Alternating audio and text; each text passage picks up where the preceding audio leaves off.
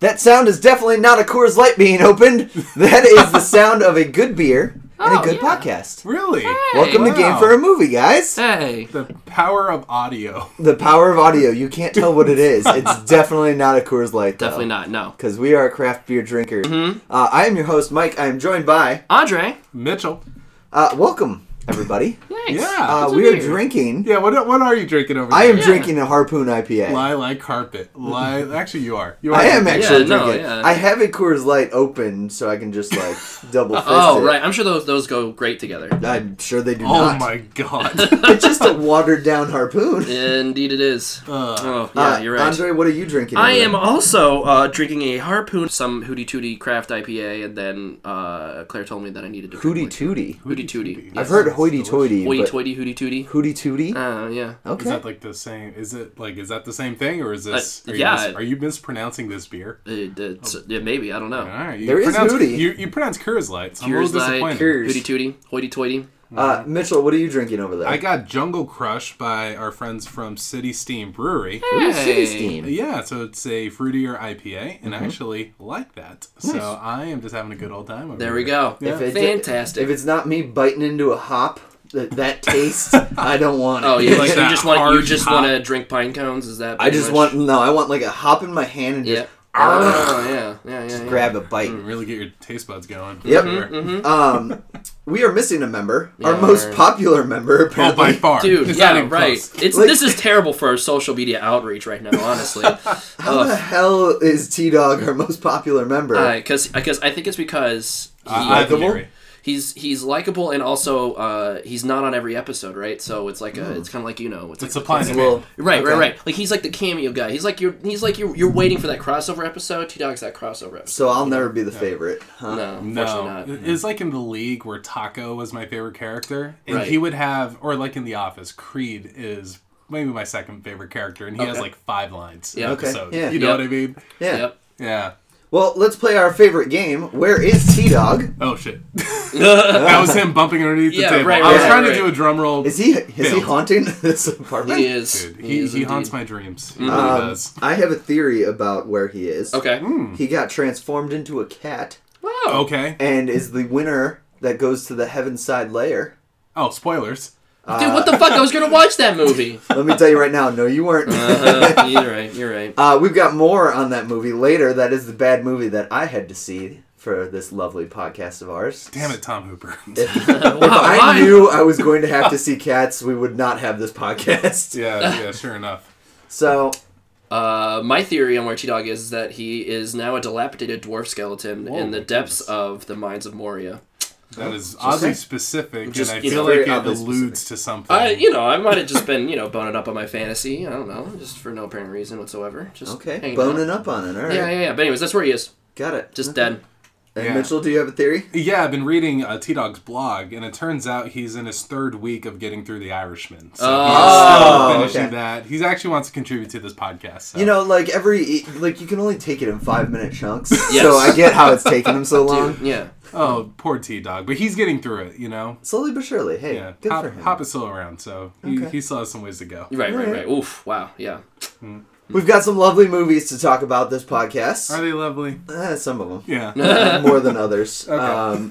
I will be talking about cats at the end, but I did see another movie I just want to talk about as a genre whole. Yes. Because I had some very strong opinions about the genre versus the movie I saw itself. Okay. So I will start with that, then we'll go to Andre Mitchell, and then close with cats. Yes. Stick around because you won't regret it. I know you did. Yeah. I definitely did. The movie I have to talk about first is The Gentleman. Yes. The Gentleman is a gangster comedy Yep. written by Guy Ritchie and directed by Guy Ritchie. I was going to say. Okay. It has Matthew McConaughey and what's his name? It has Michelle Dockery. Yes. It has Henry Golding. Ooh. And He is, besides Brad Pitt, my man crush. Oh, yeah? he is very attractive. Yes, he is. Yes. And they also have Charlie Hunnam Yes. and Jeremy Strong and Colin Farrell. Yes. Those are the big names that I wanted to get out there. A lot of talented folks. A lot of talented folks. Oh, and Hugh Grant Oh, whoa. Yeah. Is he a Hugh Grant's- smaller role? No, Or- he is a big role. Oh, okay, cool. So, basic story, Matthew McConaughey owns the weed empire in London, and he's trying to get out of it and retire. He has a potential buyer lined up, and Hugh Grant's character goes to Charlie Hunnam to warn him that, like, hey, I've got this story, we're going to take him down, you should get out now. Because I don't know what their relationship is. Is They know weed each other. illegal in the UK? Yes. I guess, okay. That's my number one question. Yes, it is illegal. Gotcha. Okay. It does take place today, so So I'm assuming it's still illegal. yeah, it's still legal. I'm guessing. Yeah, I feel so. Somebody asked me because their costumes are a little older looking if Yeah. it took place in a different time period, but no, they all have cell phones. Like, there's a big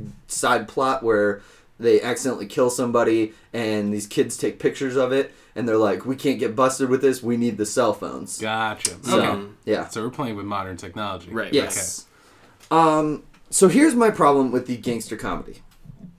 I don't get how it gives a writer carte blanche to just be racist, homophobic. Okay. Interesting. Because, like, I don't care if it's like it's fast talking, that kind of stuff, even if it's just kind of jokes here or there. Yeah. But it's just sometimes just mean intent. Like, the guy calls the guy a black cunt. Damn. Like, okay. it's, you know, and the one line that stuck with me about Henry Golden is they were talking about him. His name is Dry Eye. That's his nickname in the movie. And it's totally a shot at his eyes because he is Asian. Yep. And there's a line where literally they say, I don't care if the fucker's Japanese, Cantonese, Pekingese. Just get him fucking here. And, you know, it's like... It rubs you the wrong way. It Right. does. Yeah. Interesting. I did not expect that, I guess. Who is Yeah. delivering those lines? Is that McConaughey or is it just whoever? That was a henchman. Okay. Like, white henchman, like, So a guy you're supposed to stereotypical. hate?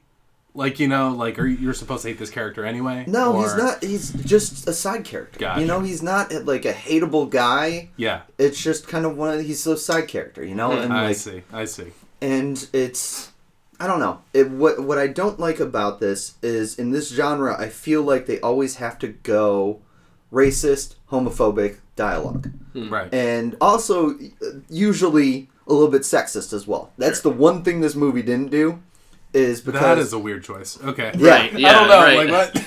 It's called The Gentleman, so yes, it is about the gentleman.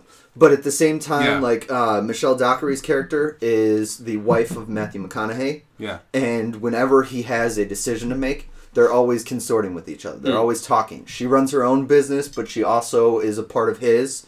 And it's one of those things where it's not like it's a, hey, listen here, this is what I'm going to do because I'm the man. It's, what do you think I should do? You know, like that kind of stuff. Gotcha. And so it's a little more, it's not as sexist. It's hashtag woke, but only for gender. For gender, exactly. Everything else is like, yeah. I feel like Guy Ritchie was really had like a lot of pent up racism to get out when he was making Aladdin, and then Oh my he's god. just- after Aladdin made $1 billion, he's just like, you know, what I should do. You know what I need to do. While I have this good karma, I'm gonna go the exact opposite. Right, you need to Here we neutralize go. this out. That's interesting, huh? Because like I wouldn't necessarily think he was kind of like an overly PC kind of person, right? Right. So the fact you're coming back with this movie, the fact that you were kind of like cringing at it, that's I just don't care for it in the genre as a whole. Like, Right, I like a sure. good shoot 'em up or like, you know, that kind of stuff where Yeah. people are just like, oh, I talked to Billy and he did this and blah blah blah and like that kind of stuff and like, you know, it's I want to see that movie. Yeah. But you know, like it's told as a story to Charlie Hunnam, like, hey, this is what I found out. Here's the information, and then it kind of like retells it. Gotcha. You know what I mean? Like, there's even a part where he makes a script for them to read together about a situation. You know? So, Oh, okay. Yeah. Got it. Like, so it's the characters Henry Golden and Jeremy Strong are having a conversation. And they're recreating it. It's Hugh Grant's voice and Charlie Hunnam's voice I doing see. the parts for them. Gotcha. So It kind of like the Carlos Pena. I don't know who I'm forgetting the actor's name, but Michael Pena? Michael Pena, thank you. Yeah. Carlos Pena was a baseball player. yes, he was. Michael Pena in Ant-Man. Yes, Are you talking like that kind of exactly. trope? Okay, Yeah. gotcha. Okay. Which I mean, like it works. Which- That was one of my favorite scenes, actually. Oh, So. those Right. are fun. Yeah. It's drunk history. You Exactly. know, it's great. And Yeah, for like sure. it's because Hugh Grant goes all out about it, like, no, you gotta actually put some emphasis into it, have some emotion, that kind of stuff. Because he originally just reads it like, yeah, the meeting went poorly. No, do it again. Like that kind of stuff. Yeah. So it was kind of fun, but overall, Gentlemen, 2 out of 5. Wow. Okay. Machine Guns. And not because of the movie itself. It was fine. It's just, I feel dirty after watching it. Gotcha. Wow, surprising. Good. It's not a lot of it. It's actually on the tamer side for that. Sure, but it just left a bad taste in your mouth. Right? Yeah, it did. Guy Ritchie's so hit or miss with me. Right, he really same. is. Like, I enjoyed Aladdin, but I would not call it a great movie. No, like I don't know Yeah. if he would either. Like, I mean, I feel like it was just doing what it was meant to do, I suppose. Yeah. But He recreated it slightly. Like, it's a little different, right. but... It's like they made that movie. Yeah, I think that's one of those movies, though. There's a lot of notes from the studio. Like, you're totally making it on someone else's terms. You know what I mean? Mm-hmm. This one, definitely, he's free. Yeah. He's producer, writer, Guy and Ritchie director. Unchained. Yeah, exactly. Oh, man. But I will say this. I enjoyed The Man from U.N.C.L.E. from a couple years ago. I think it's underseen. yeah, I think definitely. it's a funny buddy cop type movie. Yeah. Obviously based on like a spy show from the 60s. And this is fun IP to play with. And then Snatch, which has a lot of racist and sexist things in it. Brad Pitt is in it, though. It's another movie like Snatch. Yeah. Where it can be done well, but it is, again... Yes. You feel dirty at the end of it. Right. In Snatch, I feel they really put you in this world. And it feels authentic, which might be the difference here. I'm not sure if Matthew McConaughey, is he putting on a British accent here? No. No. He's solely supposed to be American. He just sucks up to lords and ladies. Like, he's just that guy. I guess Brad Pitt is American, too. He's just doing a gypsy accent. But anyway, it's crazy. Yeah. So anyway, Guy Ritchie, hit or miss guy. Yeah. At least by my I will standards. say it is very not, like, long, drawn-out Texas drawl with McConaughey. It's not his normal accent. But, it's American. You can tell it's American. I see. Okay. So... Andre, you saw a movie at some point. I did. I am so bad at watching new movies. All I do is watch old ones, and I'm 2/3 of the way through my watch of the Lord of the Rings trilogy extended edition with my lovely girlfriend Jill. Yeah, dude, it's okay. So I guess context. This is the first time I'm sitting down and watching all 3 of these movies sequentially extended. Basically ever. Okay. Obviously... You didn't see these as a kid. So, okay, I did. I watched... Let's see. I watched The Return of the King in theaters, like, when it came out. I was... So you just skip to the end. No. So, okay. it's tough, right? Because when that came out, I was, like, 9. And I think at that point we had the Fellowship of the Ring on DVD or whatever. Yeah, it was DVD. And I watched that. I did not watch Two Towers. I know that for a fact. And then I watched Return of the King in theaters because I was like literally like, oh, we're about to go to this movie. Like we're going to go to the movie theaters to see this. I guess I'll watch. Biggest movie of that year. Yeah, for sure. Yeah. And then obviously being like, I mean, you absorb a lot of the overall plot, the clip notes from Cultural Osmosis. Yeah. I mean. Obviously, Lord of the Rings has been like a template for basically all fantasy since it came out. So yeah, and so up until this point, Lord of the Rings is an IP. It's something that I've always super respected, and like it's kind of untouchable because it was kind of the grandfather of the whole entire genre. Right. But to me, it always felt a little generic because so many other properties had taken so much influence from it that it kind of retroactively dulled Lord of the Rings for me, going back to it, if that makes any sense. Because it wasn't your first experience with it. Exactly, and it's not Lord of the Rings' fault much at all, right? At their it's time, because it was so influential. That it's like, okay, Yep. like, like I played World of Warcraft, and I'm just like, oh, this is like World of Warcraft, but like, slightly more, meh. Yeah, exactly, right. So I played WoW, and I gotta say, Lord of the Rings is really derivative. Yeah, Dude, right, exactly. It is totally not the Leroy Jenkins I expected. Right, yeah, I didn't hashtag not my Leroy Jenkins. I mean, they could have gone, I don't know. He's a hero we didn't deserve. But the one we need right now. Right. And it's like, and I've watched bits and pieces of all the movies, but with various states of inebriation and stuff like that, because we do drinking games with Lord of the Rings or something like that with my college friends and stuff, but whatever. This is the first time sitting down, actually watching them all in a row. With my girlfriend Jill, who is an absolute Tolkien head. She pretty much it's kind of funny watching these movies with her. It's like kind of watching it with the DVD commentary on, because she'll just have little cliff note things. Oh, you knew that they did this. Yeah, exactly. That. Like this is how specifically with the production of like the sets and stuff like that. And I love it. Like she's like, you can tell me to shut up at any time and like just enjoy the movie. I'm like, no, like it adds to the experience, I think. And did she read the books? She did. Yes. Oh wow. Yeah, okay. yeah. I could be misquoting her, but I believe she prefers to watch the movies in terms of consuming that media now. Like, not to say that like replaces the books, but like she will more readily rewatch the movies than going back to the books because the books are just. I remember I tried to through The Hobbit and I just couldn't do it. Like that's the only one I read is The Hobbit. Okay, yeah. And I enjoyed it. So I was able to get through it, but there was definitely dense chapters in there. Yep. Because there's so much lore that J.R.R. Tolkien puts in there, which Peter Jackson strips, the content a little bit to make it better for a movie. Yeah. So I think that's I think it's a good call by Joe. I mean, like, I think obviously the films are one thing. Yes, and it's like they're totally distinct pieces of media. Do you know she's read the Silmarillion? I believe she's, again, could be misquoting her, I believe she's read parts of it, but not in the entirety of it. Because if you want to really get into this world, apparently that's the book. Yes. You gave him a nerd. Nerd! I just know of it. Right, because I have... Doesn't matter. Nerd! Because I watch these movies with the director commentary. They will reference it at times. But right. Yeah. No, and we also, like, we listened to, she showed me one of her favorite Tolkien podcasts, I believe. Oh, gosh, I'm blanking on the name of it. I'm sorry, whatever. We'll add in the show notes later or something. But months later.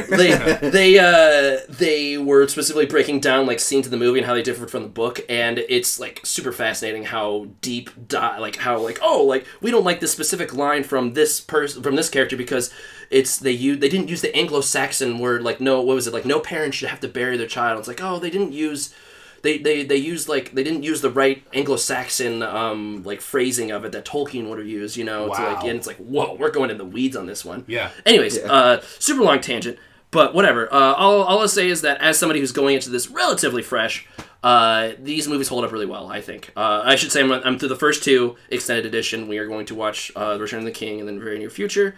I mean, it's kind of refreshing in a really weird way to watch, like, be part of a fantasy world that's not full of ultra violent. It's still pretty violent, but ultra violence and sex and cursing and shit like that. And not to say that I don't usually mind those things, but I feel like Game of Thrones has really kind of shifted the tone of an average fantasy IP is nowadays. It's not as positive as it was. Right. Like, even in Lord of the Rings, you always felt like there was the character that brought you the happiness. Like, even in its darkest times. Oh, yeah, you're talking about Samwise. Yeah. Samwise Gamgee. Yeah, basically. Yeah. Right? Game of Thrones definitely doesn't have a Samwise. And Game of Thrones is a response to Lord of the Rings. Absolutely. Like, a lot of the tropes they purposely go against because it's like, as you were saying, a lot of this is established from Lord of the Rings, and George R.R. Martin wanted to change things around and it surprises readers. So it's in a direct response to that type of storytelling. Right, but because of that, because of how huge Game of Thrones got, it's kind of become, not rote, but it's like, okay, that's the default now, is that it's a dark fantasy is now default, right? It's a new standard. Yes, and it's been refreshing to just kind of, watch them, experience a journey, like, that's not going to, like, I don't know. It's just fun to watch these characters go on their journey, and it's still emotional when you have those big character scenes like Boromir's death. I mean, obviously, like Aragorn, mourning the supposed loss of his Hobbit friends. Like, just, I don't know. Like, it's just a lot of fun to see these actors be in their element, because you can definitely tell that everybody who's in this movie is really going for it because it's so huge to them, right? Yeah. Right. So, I mean, acting, obviously, out of this world. I mean, honestly, the only thing that's kind of unfortunate about it is that some of the visual effects have aged, like, kind of a lot. Like, it's been 20 years. It has, which is crazy to me, man. Yeah. It's been almost 20 years. I will say, on the positive note on the VFX, like Gollum still holds up really well. I mean, and that's clearly where they put most of their focus, the VFX team did, because, like, Gollum is center stage, like, on screen for a lot of Two Towers, and I'm assuming Return of the King. And just the fact that he didn't take me out of the movie, like, oh man, that looks kind of rough. Like, that's pretty impressive. And obviously Andy Serkis, this is kind of was like his standout first breakout performance. I feel like this is where people started paying attention to him as a mocap actor. 100%. Yeah. And, but I mean, stuff like the Ents, like every Ent that's not Treebeard looks kind of rough. The trolls in the Mines of Moria look kind of rough, and just some kind of, I don't know, some sort of obviously green screened-ish effects kind of happen. It's like, oh, woof, that kind of like a little whiplash, but whatever. Those are obviously nitpicks. set design is out of this world. Like the fact that they filmed on location at New Zealand is awesome. Mitchell, you've done. Yeah. You're right. I've been to a lot of the scenes where, well, first off, the touristy nerd in Rotorua, I totally deserve it. Rotorua, they actually still have the town of Hobbiton that they built for the practical set of shooting the exteriors and whatnot, and it's such a cool experience. They have the Green Dragon, which is the local bar, which they've converted to a real bar. Nice. And after you're done with your tour, you can have some mead or some ale or whatever. It's Oh, awesome. cute. It's so cool. But yeah, it's still a huge point of national pride. You could definitely feel just like this movie was shot here. Like there was a crew that literally spent like over a year building Hobbiton for both the exteriors and all the other things that you would see around that area. And they actually also rebuilt a lot of it for The Hobbit. So when they filmed that trilogy, because they actually tore a lot of it down after the original Lord of the Rings was done. And then when Peter Jackson came back to do the Hobbit trilogy, they had to rebuild a lot of it. But the Shire is beautiful to go through. And then in Wellington, which is what I would call the Hollywood of New Zealand, that's where Weta, which is the studio that Peter Jackson owns, they filmed a lot of shots there. And I took a tour and of going all around the city where they shot different things. And it's fun to know that, yes, there's a lot of CGI, and it was groundbreaking for the time. A lot of the effects, especially of showing scale of Gandalf to the Hobbits, right. a lot of it is forced perspective, Yep. which is old school filmmaking. Definitely. And I think it's so cool that they It's using that. For sure. Like, and as a small tangent, like I think didn't they build like two different versions of Bag End, like Bilbo's home, for one for Ian McKellen and one for, I forget his name, but obviously Bilbo, right? Like just to force that, like just to show how towering Gandalf was over Bilbo. Right. It was really cool old school filmmaking, and it works. Really cool. Yeah. Really, really cool stuff. I guess really quick personal thoughts. So I finished Fellowship of the Ring, and that's easily the film I'm most familiar with, because that's the one I've watched kind of the most times, and again, various bits and pieces of it. And it's like kind of that one is, not to knock on it, but it's like the most kind of, I would say, box standard is too harsh of a word, but like that is like kind of, I was like, okay, cool, like this is a fun movie, I enjoy myself, but glad to hear this because I can't go back and watch it. Really? Why not?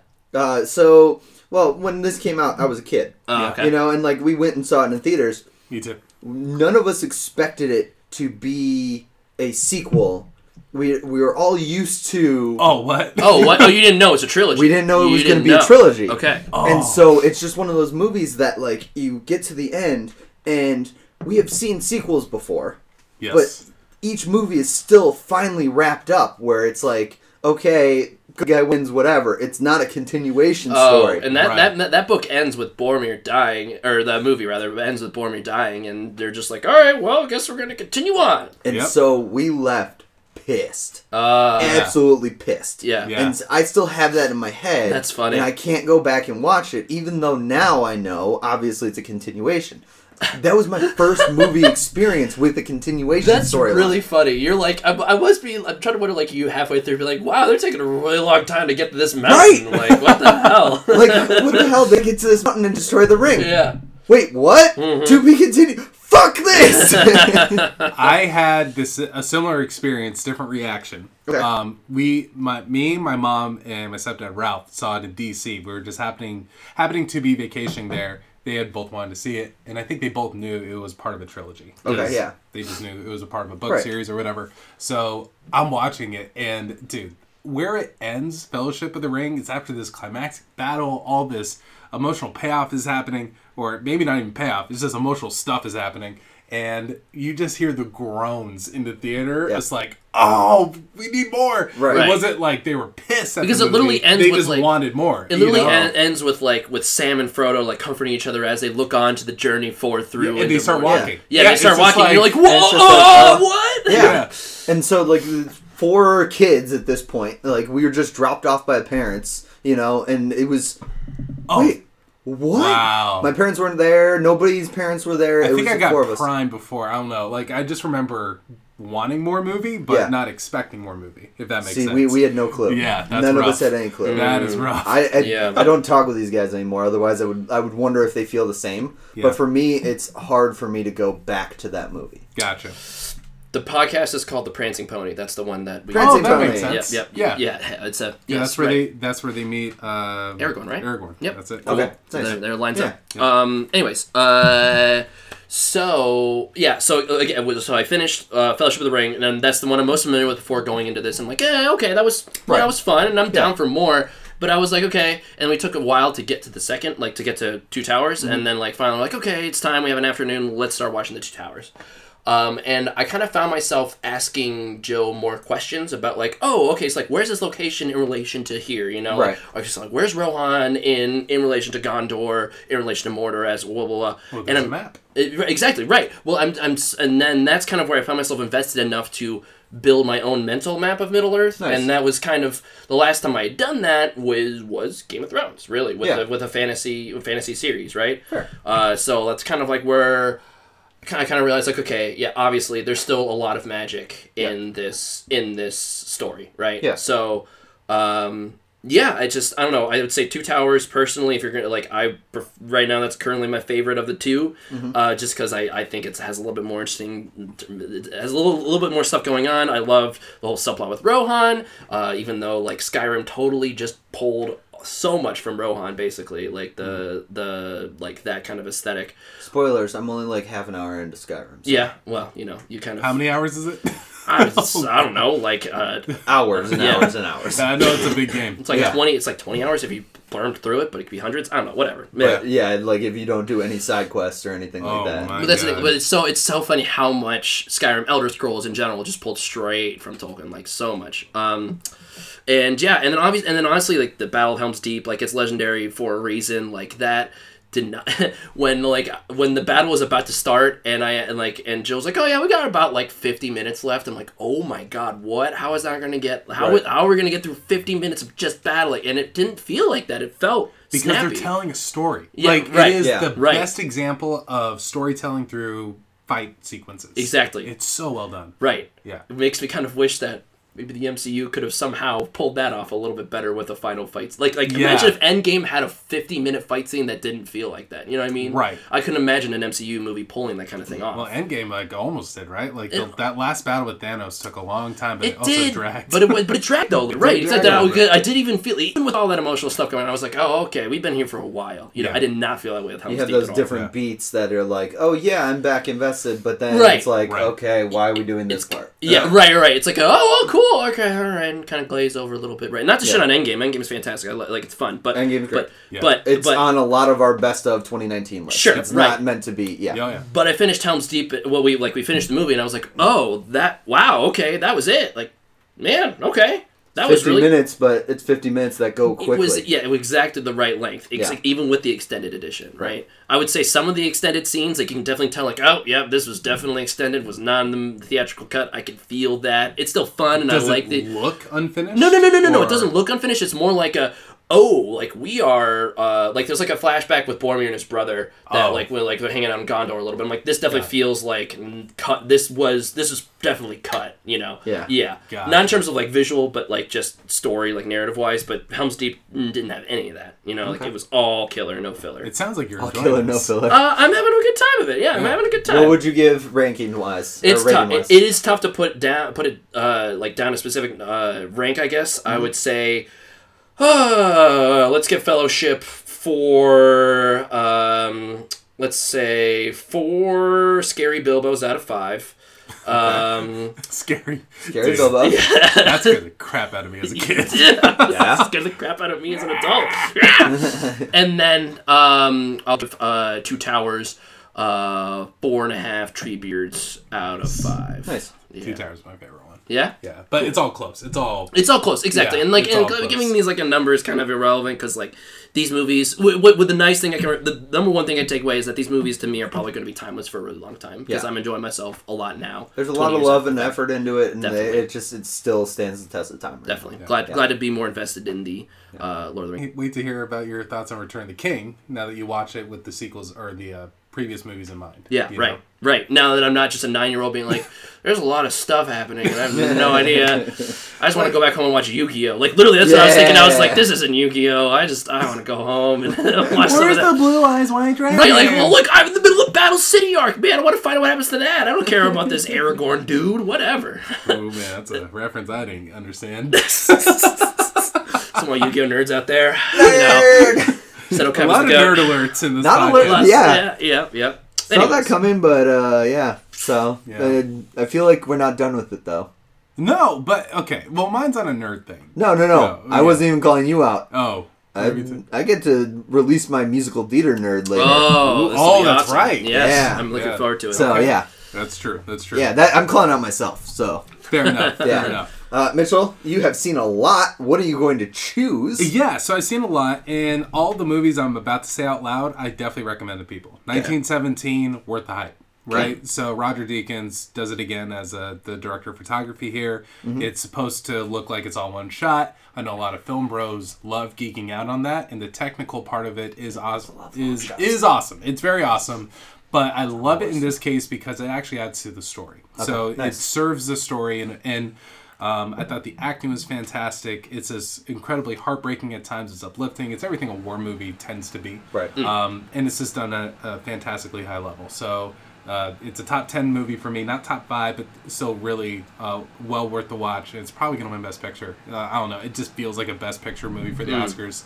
So 1917 for sure. Little Women. A lot of folks on Twitter definitely been hyping this movie up. They want Greta Gerwig to get a Best Director nomination. I absolutely fucking 100% agree.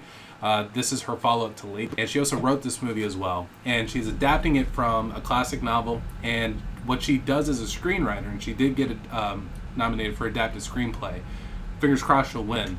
She reorders a lot of the sequences in the book because the book is all chronological, and this is not a spoiler at all. In the film, she reorders everything to match more thematically, more so than plot-wise. Okay. And it is that mastery of tone and storytelling that's a lot of big moments in the film, and Greta Gerwig had her fingerprints over it, and I think it's a costume drama that might be derivative of it, but it's an amazing movie. Everyone should watch it.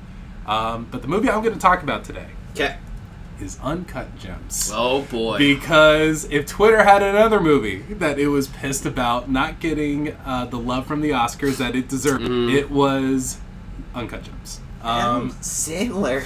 Adam Sandler blew me away. Dude, the dude can act, yeah. Blew me away. And I'll say this, I have seen him in pretty dramatic roles before, and Punch Drunk Love is the number one thing that comes to mind. Okay. Working with a massive director and Paul Thomas Anderson in that one. But this movie is more than dramatic. It asks for him to, pull into his funny bone and really, just carry the movie. For what a lot of people say about Joaquin Phoenix in Joker, which is he is in every frame. He is the emotional core to this thing, and he does the heavy lifting of carrying the entire film. Adam Sandler does the same thing in Uncut Gems. In Uncut Gems, he is in this, and I feel like this is a role that was tailor-made for him, and the Safdie brothers did write the role with him in mind 10 years ago.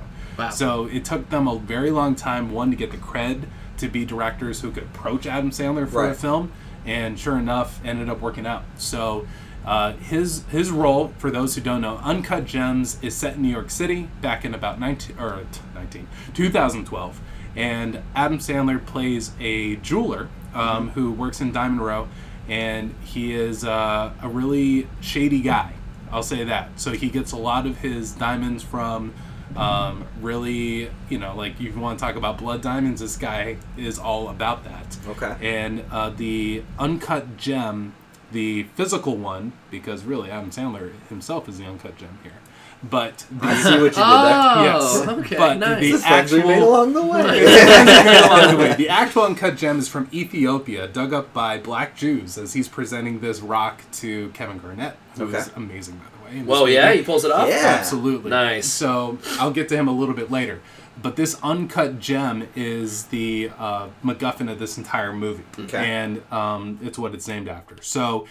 He gets into, basically he presents this to Kevin Garnett and he says, KG, this is my next $1 million sale. It's just like 1 billion carats or whatever. It's the greatest piece of stone that I've ever gotten, and it took me 18 months to get it.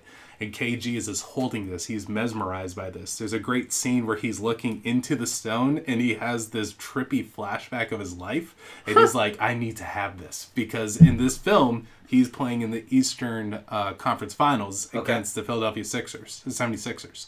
Okay. And he's like, I need this for tonight. Sure enough, it's Kevin Garnett. You can't say no. Right. He takes the stone for free. He takes it for free. He's like, I'm going to get it back to you by Friday.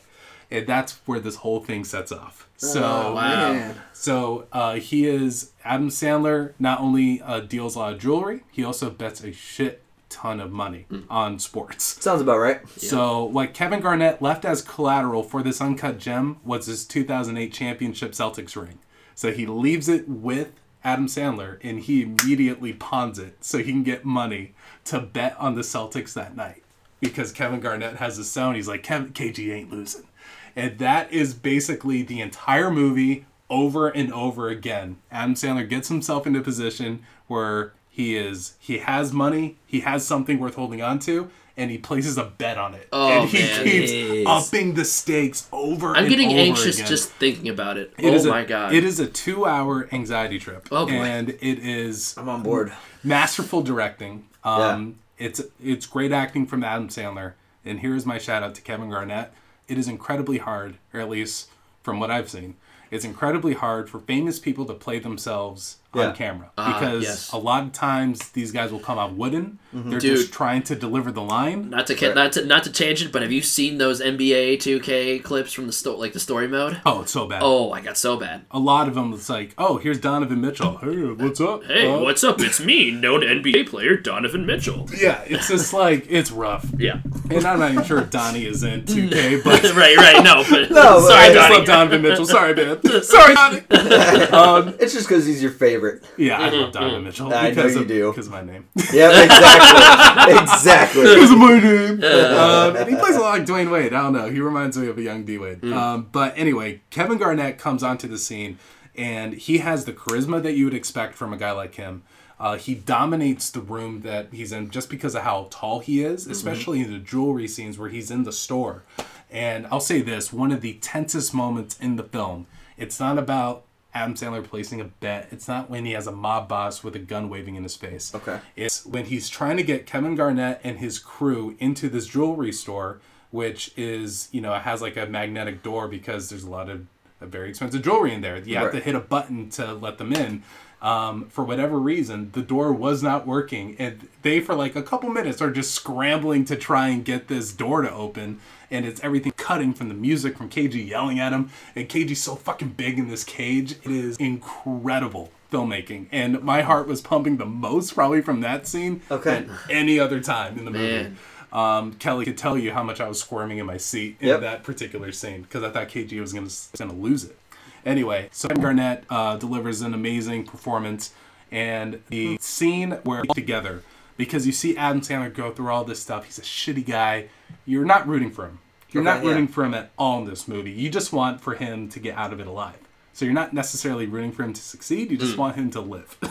And there's a scene where he basically puts out his whole thesis on life to Kevin Garnett. He's just like, you know what people think of me when I'm putting bets on this shit? I want to win big. And he's like, KG, do you want to win by 1 or do you want to win by 30? This is how I win. And he's just like, which is like the big that's been getting a lot of buzz. Anyway, I can't talk enough about this movie. Should Adam Sandler have been nominated for Best Actor? Absolutely. Wow. I'm not sure who you cut, but I would have to look through the list again. I'm not sure who's on there. You just add an additional spot? Yeah. By the way, Adam Sandler should totally be recognized for this. Yeah. I think maybe not the Safdie brothers for Best Director, but I think absolutely it should be for Best Picture. And what not a lot of people are talking about, I really think this movie is going to be shown at film schools for editing. I don't know how you get any of these guys. Who are the guys? Adam Driver, Marriage Story. Nope. Antonio Banderas, Pain and Glory. I haven't seen it. I haven't seen it, but I've just heard great things because of him, too. And he's a movie star. Yeah. Leo for Once Upon a Time. So good. Yep. Jonathan Pryce for The Two Popes. Take him out! Jonathan Pryce, you're out. God, you're out of here. You're done, Okay. son. You're Have done. I seen the two popes? No, but I have seen Uncut Gems. And of course, Joaquin Phoenix. Yeah, man, he's gonna win. Joker doesn't have an Adam Sandler. Get Joaquin Phoenix out there. That guy out here. It's a crowded. Sorry, Jonathan Price. See ya. It's a crowded field. I get it. Just Those put are him in all. Best Actress. They're Fine. great. Yeah. Oh wow, that's a whole other set of problems. So anyway, best They've editing. done it for director. I think best editing for seriously for 1917 for it being a spectacle of long takes. Yeah. This is a masterclass in showing you how cutting a film can actually drive narrative and build tension and drama. I have to go see this fucking movie. Yes. I did too. You've sold me on because I just Anyway, I'm gonna give this film by the way, my number 3 film of the year. I'm giving it 4.5 Boston Celtics championship rings. Nice. There we go. All right. Okay. I need to Cute. see this movie. You need to see this movie. I need to see it. I really want to. I will say this: all the people that I know who have watched it and did not like it, it is because they felt that they were having a heart attack for 2 hours. And right, I could see coming out of the movie like I could see somebody not enjoying that kind of premise. Oh, the yeah. anxiety attack. It is, like, and I'll argue that's what makes the movie so effective. I'm glad I haven't seen it like a day before going into work or something like that. Right, Where I feel like that's I'm exactly- just exhausted. That's from literally seeing it. like it kind of came out of like I was like, oh man, yeah, it kind of came out at a time where I was not in the mood to be super anxious. We'll say that, yeah. and it's like, that's why it kind of slipped me by a little bit. But And I'll say this: I watched this in Brooklyn, and it was a packed theater, which is awesome. And Yeah. by the way, if you've never been to an Alamo Draft House, Alamo Draft House. Do yourself the favor and go to one if there's somewhere a theater near you. But it is a great experience. Everyone was reacting to the same stuff on screen. It just felt like a great communal experience watching this movie. Dude, that's awesome. And it wasn't Star Wars, you know. It was just like a Oh, man. smaller indie movie. I wish I saw that instead of Star Wars. Yeah, rough. And even more so, like, I saw Hobbs and Shaw after the bachelor party at you an did. Alamo Draft House. Oh yeah, And it was phenomenal because not only is it just a great experience overall. yeah, great, but- fantastic movie, right? Well, no, not that I'm kidding, movie. yeah. But before the movie, they did like a basis. Let's run through the first 8 Fast and the Furious movies just in case you haven't seen it. Yeah. And who the hell Hobbs and Shaw are. And like everybody likes Shaw now, even though he killed Han and R.I.P. Han. Yeah. You know, like, it was just great. And though. that is made in-house at Alamo, right? Yeah. Like, that is... Oh, it's totally for Alamo Draft House by Alamo Draft House, Yes. and it makes it so much better. And I've seen 2 films there, and they change it up every time. Like, before they hit previews, they have all these cool, very specific things. When I saw 1917, one of the things that they played was a short film made in 1917. And that was a very loose tie into the movie. They Yeah. did Yeah. a scene, like the most intense scene from Bullet before Yes. Hobbs and Shaw, and they like showed it ahead of time, and it was just like, this just gets me pumped. Let's go action movies. Yeah. Right. It's so, I don't know, it's a fun experience. They have beer and all that kind of stuff, which I did. They have beer. They have beer. Well, my local AMC does not have beer, damn it. Definitely don't. I had You're to right. sneak that shit in along with my cocaine, okay? Like, Right, I only that's should rough. be sneaking in one of One those of those, things. right, for sure. And that, of course, is the beer. So, yes. Skittles? Skittles? Oh, Put wait. the cocaine in the Skittles. Yeah, jeez, what are we, fucking 14 years old? Sorry. Wow. Right. Gosh dang. Oh, I'm sorry, I haven't had my Coke in a while. Yeah, Okay. I get it. 4.5 Boston Celtics championship rings. Mike, there is a movie that we need to talk about. There is There a movie we is. need to Right talk now. about. The We do elephant not in need the to talk room. about it right now. No, I we think we definitely do. do. How are there so many people in this movie? So let's get it started. It is a podcast, after all, that talks about bad movies, or Indeed. should I say a podcast? Oh, wow. Okay. I have been sitting on that joke. Let's go! Wow. Okay, so we agreed. I rushed here after work. Yeah. Like, it was an inconvenience. I just think. You didn't need to rush. I rushed. No, You did not need to rush. So- So that's on you. Yeah, clearly that joke made me realize I did not need to rush. No, to get definitely here. I not. could have waited until that joke was said. I don't know what I'm doing here anymore. Yeah, how really. do you feel, Andre? Not great, honestly. I think, Mike, you're going to have to play a game of where the hell are my co-hosts? Right. I'm going to play a game of somebody's losing in the next challenge. So they have to see Doolittle or some other Oh shit. fuck, Oh, Doolittle! no. No. Well, is Doolittle better than Cats? They both have talking animals. They definitely do. They both are terrible on Rotten Tomatoes. Yeah, they don't look good. So One of tell them us- had to be patched halfway through. Okay, real quick. Did you watch the patched or unpatched Patched. version? Damn it. Okay. Yes, I because almost it was feel like it was patched The opening weekend night. up. You're right. Yeah, because Yeah. you had. And they finished it like hours before, right? Isn't that No, what they were doing it before it, everything like that, and they did some after. Oh, they did some after. Yes. Oh, jeez. So what was the patch stuff like specifically? Who knows? Because it didn't make it. Apparently, what I heard was that that CGI models were clipping through walls. It literally sounds like a video game. Like this is what happens in video games all the time. You push out a game for release that's broken as shit, and then they're like, "Okay, wait for our day one patch. They'll fix all the bugs." Yep. It's literally that before a movie. Yep. Movies are video games now. It's great. So I have a list of thoughts. Okay. I have 3 positives. Jesus, that's a long list. That's a long list. I have 3 positives. That's more than I thought you would have, honestly. And 16 negatives. Okay. All right, that's not a good ratio. Not a great ratio. So, are we going to go through the positives or the negatives first? Positives, go. Yeah. Positives, okay. Yeah. The singing is on point. Okay, great. Because they're all great, cool. talented singers. There's one person I have a disagreement about, but I am willing to forgive her. It is Dame Judi Dench. Oh. She is also old as shit. Sure. Wow. Okay. I love her to death. She's old as shit. Apparently, they didn't render her cat fur on her hands in the first version. That's why I wanted to see. I want to see human hands. Judi Dench. She did still have her wedding ring on too. Oh, in did the she? Unpatched version, Oh, or right, the right, patched right. version that we got. Whatever. Yeah. With all due respect. With all due She's old respect. as shit. With all due respect. No, but she's old as shit. It's not. She can't sing no more. Her vocal cords are wrinkled as shit. And it wasn't even like it was What? bad. It's just it's not as on par with everybody else that's in this movie. Yeah. You know, and Ian McKellen also probably Don't talk shit about Ian McKellen, all right? Ooh. also old. He was old in Lord of the He Rings was too. Lord of the Rings, Wow. you're right. Also He's been old old, forever. so Shit I don't about hold Gandalf the White. Are you I don't kidding hold this me? against either of them. So Uh-huh. please, just don't take it that way. It's just when you're in a movie with freaking Taylor Swift, Jennifer Hudson, Sure, and like right. all these other singers, like Yeah, it's rough. you're going to stand out. Yeah. And it's not like it's bad. It's not freaking Russell Crowe and Les Mis. Ooh.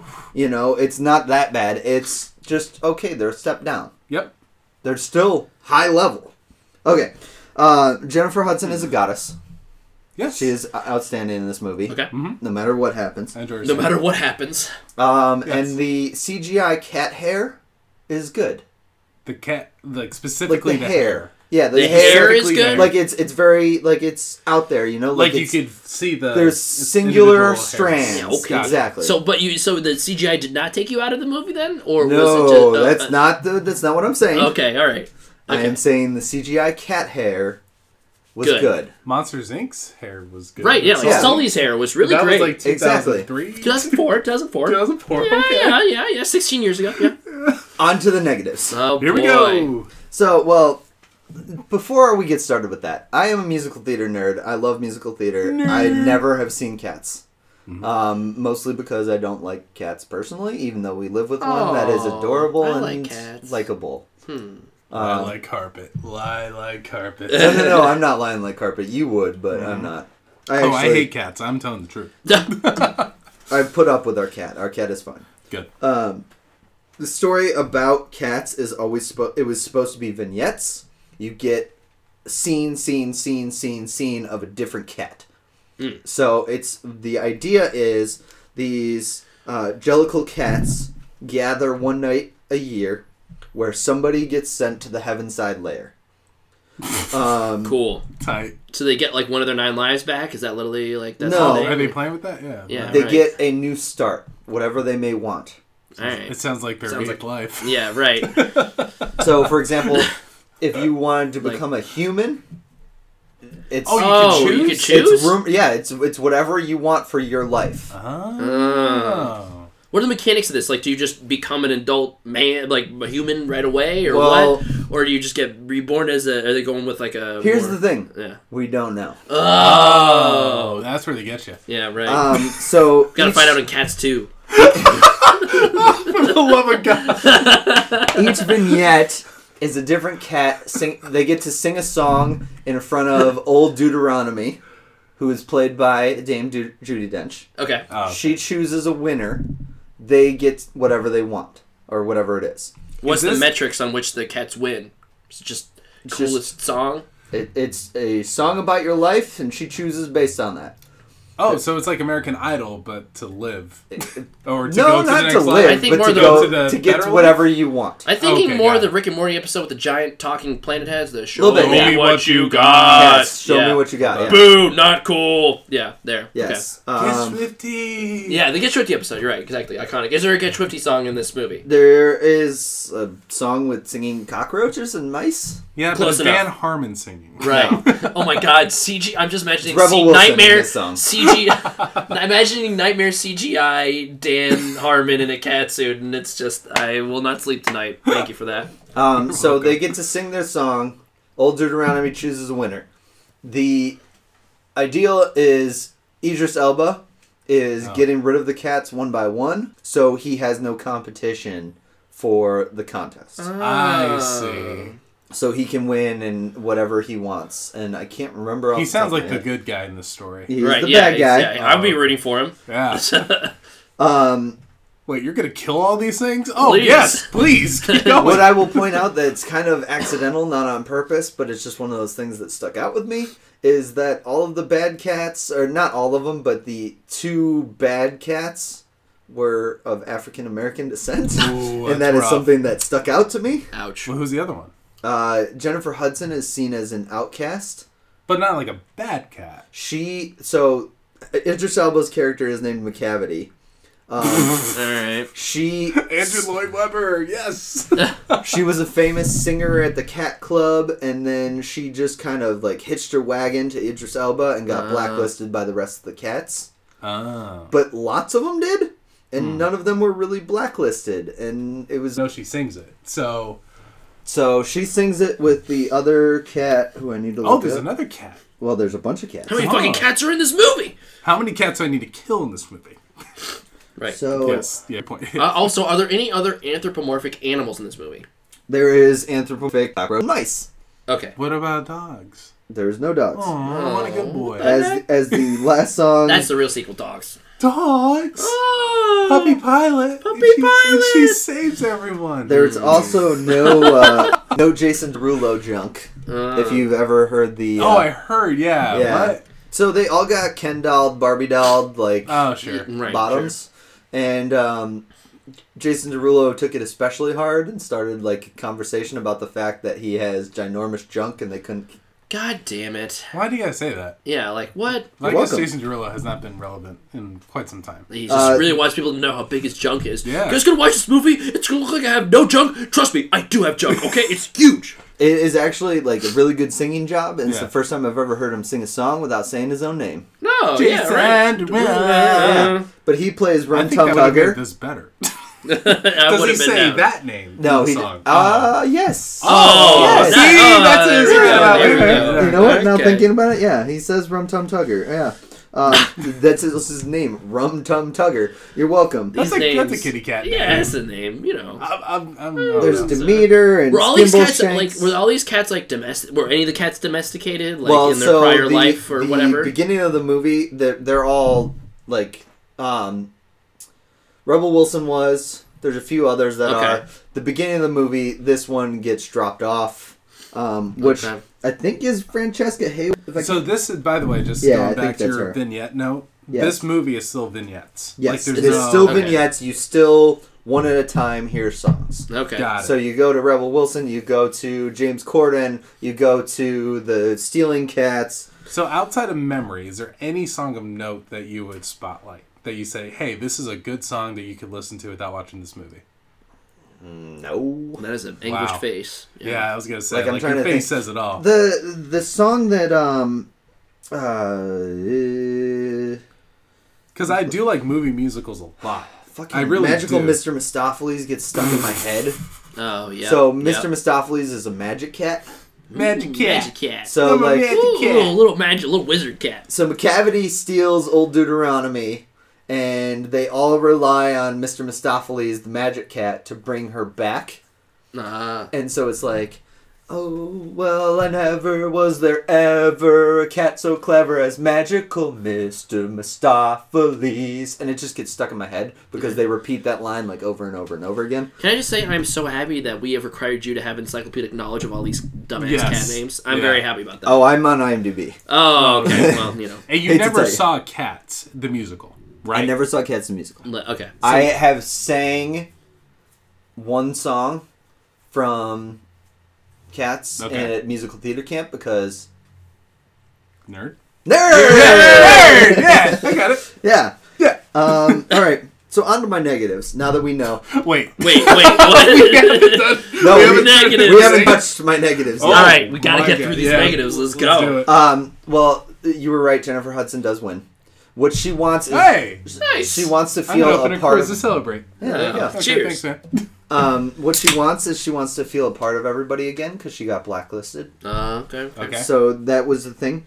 Wait, so she just comes back as herself? So no. So Francesca Hayward's cat becomes friends with her. Gotcha. And just kind of says like, why can't she be loved by everybody? She sings her song, and Old Deuteronomy is like, you've suffered, you're the winner. And then they fly her off in this magical balloon, and that's the end of the movie. So, to rejoin all the other cats and get a new life, they send her off in a balloon alone by herself. Tears. Okay. Tears. Yeah, emotional. I'm emotional just thinking about it. Yeah. Sorry, I gotta wait. Is it weird that I have a boner right now? What the hell? They have Mitchell. Congrats, you are a furry. Sick. Nice. One of the first notes I have: random clothes items. Some are wearing like fur coats. I saw a gif of one coat made out of what? Yeah, right. Deuteronomy wears a fur coat. There's two that have sneakers for breakdancing. There's one that wears suspenders. Were they like sponsored sneakers? Was like Nike paid for that? Or as far as I can tell, they were pretty blank. Generic? Yeah, generic. Sick. Well, wearing Air Jordans, like what? So back to the CGI cat hair while Mitchell chokes on his beer. That's a good line. The cat hair was blended in nicely until you got to this one cat that had like these eyebrows that were just boom. Dude, like that's what I'm saying. From all these trailers, like, it is just Uncanny Valley Central for me, at least. Like, it looks so one weird. cat had a gold tooth. Cool. Was he a pimp? It was a she. Oh. And she was supposed to be like the muscle. She was supposed to be like the muscle. Muscle, okay. Yeah. That's how you know. That's how you know. Right, the gold tooth. That was like, oh, this is the muscle cat. One thing I argue with musical theater stuff is I always feel like when they have like dance showdowns, they make it ballet versus everything else. Like it just needs to appear superior. You know what I mean? Yeah. Mm-hmm. Okay, that's a really good note. And so like our first cat that's supposed to be like the heroine of the film, she does ballet. And so, like, it would be this one part where it's like, oh, yeah, I'm going to do this cool jazz move, blah, blah, blah, blah. And then she comes in and she's like, yeah, pirouette. Pirouette. And is that supposed to be superior, the pirouetting? That's what it feels like, yeah. Oh, okay. I don't know if it's necessarily what they wanted, but it's definitely comes across that way. Okay. Again, white savior plot, because she is a white cat saving Jennifer Hudson, and who's very... Yeah. She's a black cat. Yeah. Yeah, okay. right. Stands out a little bit like, weird. Yeah, right. Yeah. There's awkward sexualness. Lots of like... I was just about to ask, are you... Cats can fuck. Yeah, right? All right. Also, are you a furry now? Like, this is no, I'm not a furry, no. It turns out I am. Turns out Mitchell is. I have embraced this part of my life. Right. Yes. I don't know. I just wanted to know. The CGI feet. Because... so you're a foot guy now. Got it. So so is Quentin Tarantino. So, right, Quentin Tarantino. You're in good company. So what? No, this is my note about CGI feet. Assuming they are doing this stuff on a soundstage, they're probably wearing shoes. Yeah. Right. Yep. Right. So why do the CGI feet still look human-like? They did it on purpose. Yeah. So that was an artistic. Wow, that's a good point. That's an artistic decision. They're like, no, we're going to keep the human feet. Yep. Yeah. Oh God, what? Yeah. Like, if they took cat feet and they have, like, human hands, which is fine if they, like, made it look a little cat-like. Like, I don't care about that. But the problem is it was, like, it's just bare the CGI stopped here. Oh, wow. And they were, like, hands. Which I get, isn't that accurate to the costuming from the Broadway musical? Oh, that could be. I'm not sure if that's maybe. I've never seen it. The thing is that maybe I thought they wore like gloves or something like that. Oh Looked a little like. I don't know. I'm really just trying to defend this movie in some way. Yeah, right. Again, I haven't seen the actual stage musical, so I can't say. But I would think they would wear some kind of gloves, so then it just more so than anything doesn't stand out. Yeah. But I don't know. Okay. The opening, they did a lot of disorientation, and like, yeah, it was part of it, but at the same time, it was just like, oh, what the hell? I feel like I just got vertigo. Got it. Right. You know, dancing faced cockroaches and mice. Hated it. So I saw a GIF. That's the only thing I've seen in this movie besides the initial trailer was a GIF of Rebel Wilson, like a machine coming off and taking off her skin and revealing a new dress underneath. Wait, and then a bunch of marching cockroaches. Yep. That was nightmare fuel from those 20 seconds. Yep. I was like, oh wait, time out. Yeah. You made me see this movie. Cats don't shed. No, they don't. Like, or at least not like a snake. No. But she had like a like a sparkly one piece thing that was just like on. Yeah, but she threw her skin off. She threw her skin. Oh, she threw her skin off. That's right. She literally zipped down the middle of her chest and threw off her skin to reveal another set of skin with a one piece dress underneath. I could see how that works on Broadway, but not in a movie. Yeah. Right. Like, No, that's the thing. Like they're trying to go for it was a very Broadway style thing, but because they decided to do the Uncanny Valley CGI monsterness, it looks fucking weird. Why did they do that? And then my final thing about this movie is the last song was sung by Judi Dench, and she just all of a sudden she's singing the song, and then she turns to the camera. Oh god! And it's the last song, and they have this awkward fourth wall break where it's just like, a cat is not a dog. Okay, we all knew that. What is that supposed to mean? Yeah, what does that mean? That's the song. I don't know. Oh. Andrew Lloyd Webber wrote this. I don't know. Okay. What's your thoughts on him, by the way? Because Kelly, who is also into Broadway, feels he is so overrated. Like, immensely overrated. Like, if you look at because he's so prolific, he's done a lot of things. But if you were to do a ratio of There's good so to many bad, things that are good. Yeah. And I guess it's hard, like, I don't know. Like, she can name these better than I can. But, like, were you an Andrew Lloyd Webber fan going into this? Like, I liked Andrew Lloyd Webber. I'll say this: the Phantom of the Opera is great. Evita's great. Yep. Jesus Christ Superstar is weird, but it's good. Joseph and the Amazing Technicolor Dreamcoat. You know, like that's great. Gotcha. I'm like looking at all this stuff, going like, and he's done a lot though. He did School of Rock to make it go to Broadway. You know. Yeah, I saw that. But then he has things like Starlight Express, which is completely on roller skates. He does Cats. Yeah. And I don't know. He has so much good, so much bad.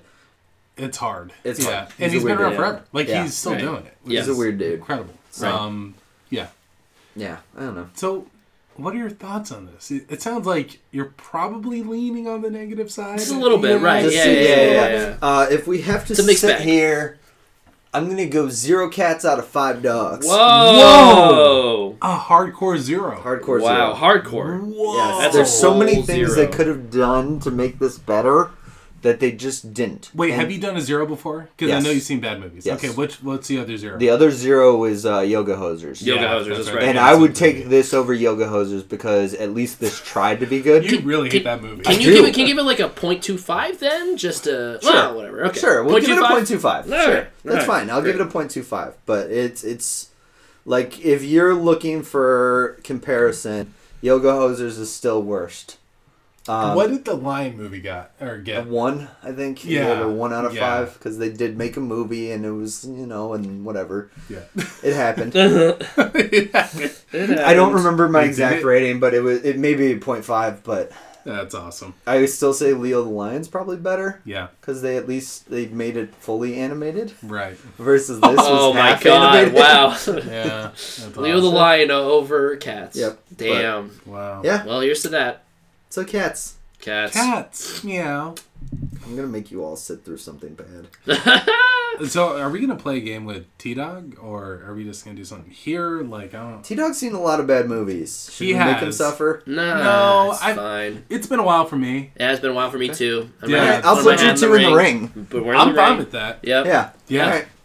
Well, we'll figure that out.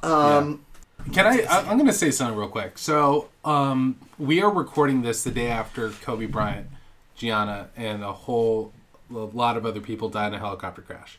And since this is a movie podcast, I work in sports. I'm not revealing where, but I work in sports. Yep. And that affected me in a very close way yesterday because I was a huge basketball fan, not necessarily Lakers or Kobe, but this is a guy, ever since I remember watching the NBA, Kobe had been there. And he had maintained a pretty relevant standing in the public eye, even after retirement. And for this passing to happen is devastating. And I think one way, if you're a fan of movies, is to, just like to look back on all of his work post-retirement, and one of which that he did and won an Oscar for was Dear Basketball.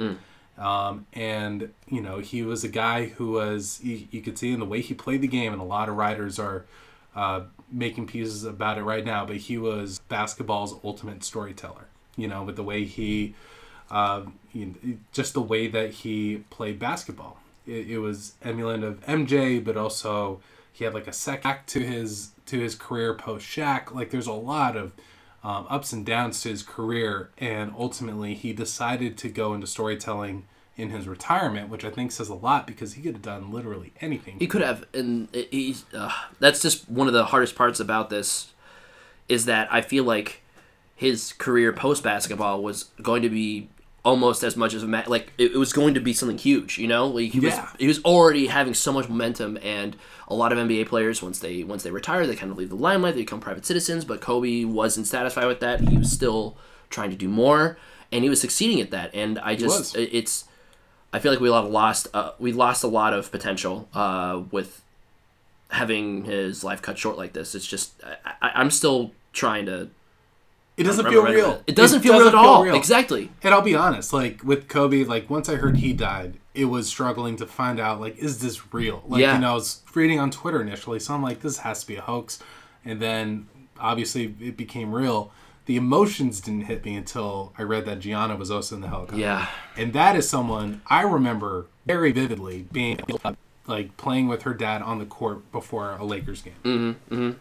And her life is done at 13? 13. Like, no, that was him. The years lived was 2006 to 2020, and like that is awful, just tragic. But I will say this: the beautiful part of his life, a lot of it is memorial. It's the full than most any of us will ever live. And you're able to celebrate it in pretty much any accessible way, and including his work in Dear Basketball, since this is a movie podcast. Mm-hmm, Mike, you posted this earlier on our Instagram feed of Give This a Watch. It is a beautiful piece of art, and it was Oscar worthy and Oscar winning. And it's very available too, which is nice about it. I like the movies that are, you can see that it's something that was widespread, so that you could find it, you could watch it, you can take it in. Oh yeah. It's something that is not hard to find. If you ever loved something as dearly as Kobe loved his profession and as anything that he loved as close as his daughters and his wife, Dear Basketball kind of sums all that up. Yeah. Which I think is a beautiful thing. So, yes. That's it. Yeah. That's it. So you watch Cats too. I watched Cats. Yeah. And The Gentleman. I need a good movie in my life. What is your aggregate score? So it was 0, or is it a quarter for Cats? And it's a quarter and a 2. Quarter and 2. So you got like a 1.25 whatever out of Yeah. It's rough. It's no bueno. Yeah. Hey, your aggregate for your 2 movies was really good. 4.25. I mean, it's Lord of the Rings. Your aggregate for everything. 4.5. Well, no. If you were to rate all those movies you said earlier. Yeah, Little Women's number 4 on my list, and that's 4.5 as well. Yep. 1917 is probably a 4. That's number 8 overall, I think. So you're probably sitting at a 4.25 overall. Oh, I'm chilling. Chilling. I've seen some really great movies lately, and I'm very happy. There's for some this movies time on of my year. list. Well, boys, we need to knock you down a peg. Oh shit! So, how are we going to determine this? Yeah, right. What's the plan? Mic or off mic? Get it? Nice, dude. Oh, sick. So the joke is his name is Michael. Yeah. And then sometimes you're called Mike when you go by Michael. No. And then there's also a microphone. Right. And then you can also say Mike. And you complained about Mike. Oh, shit! Dude, I'm telling you. There's layers to this. You complained about my joke, and like I said, I was kind of like while we were talking about cats, I was like, man, that pun was really bad. The podcasts, and I was like, I don't know if I want to do this, but then you brought it home, and I'm like, this is why we record. Yeah, all the bad puns are the friends we made along. Right, exactly. Right? Yes. Right, yeah, absolutely. So seriously, are we gonna do this? We're gonna do this off mic. Okay. Off mic. All right. For your host, Mike, Andre, Mitchell. Thank you for listening to another Game for a Movie podcast. Yes, I'm going to make it again. God damn it. Suck it. Damn it. We'll see you next time on Game for a Movie. #cancel Mike. Fuck Mike. Just fucking hate you.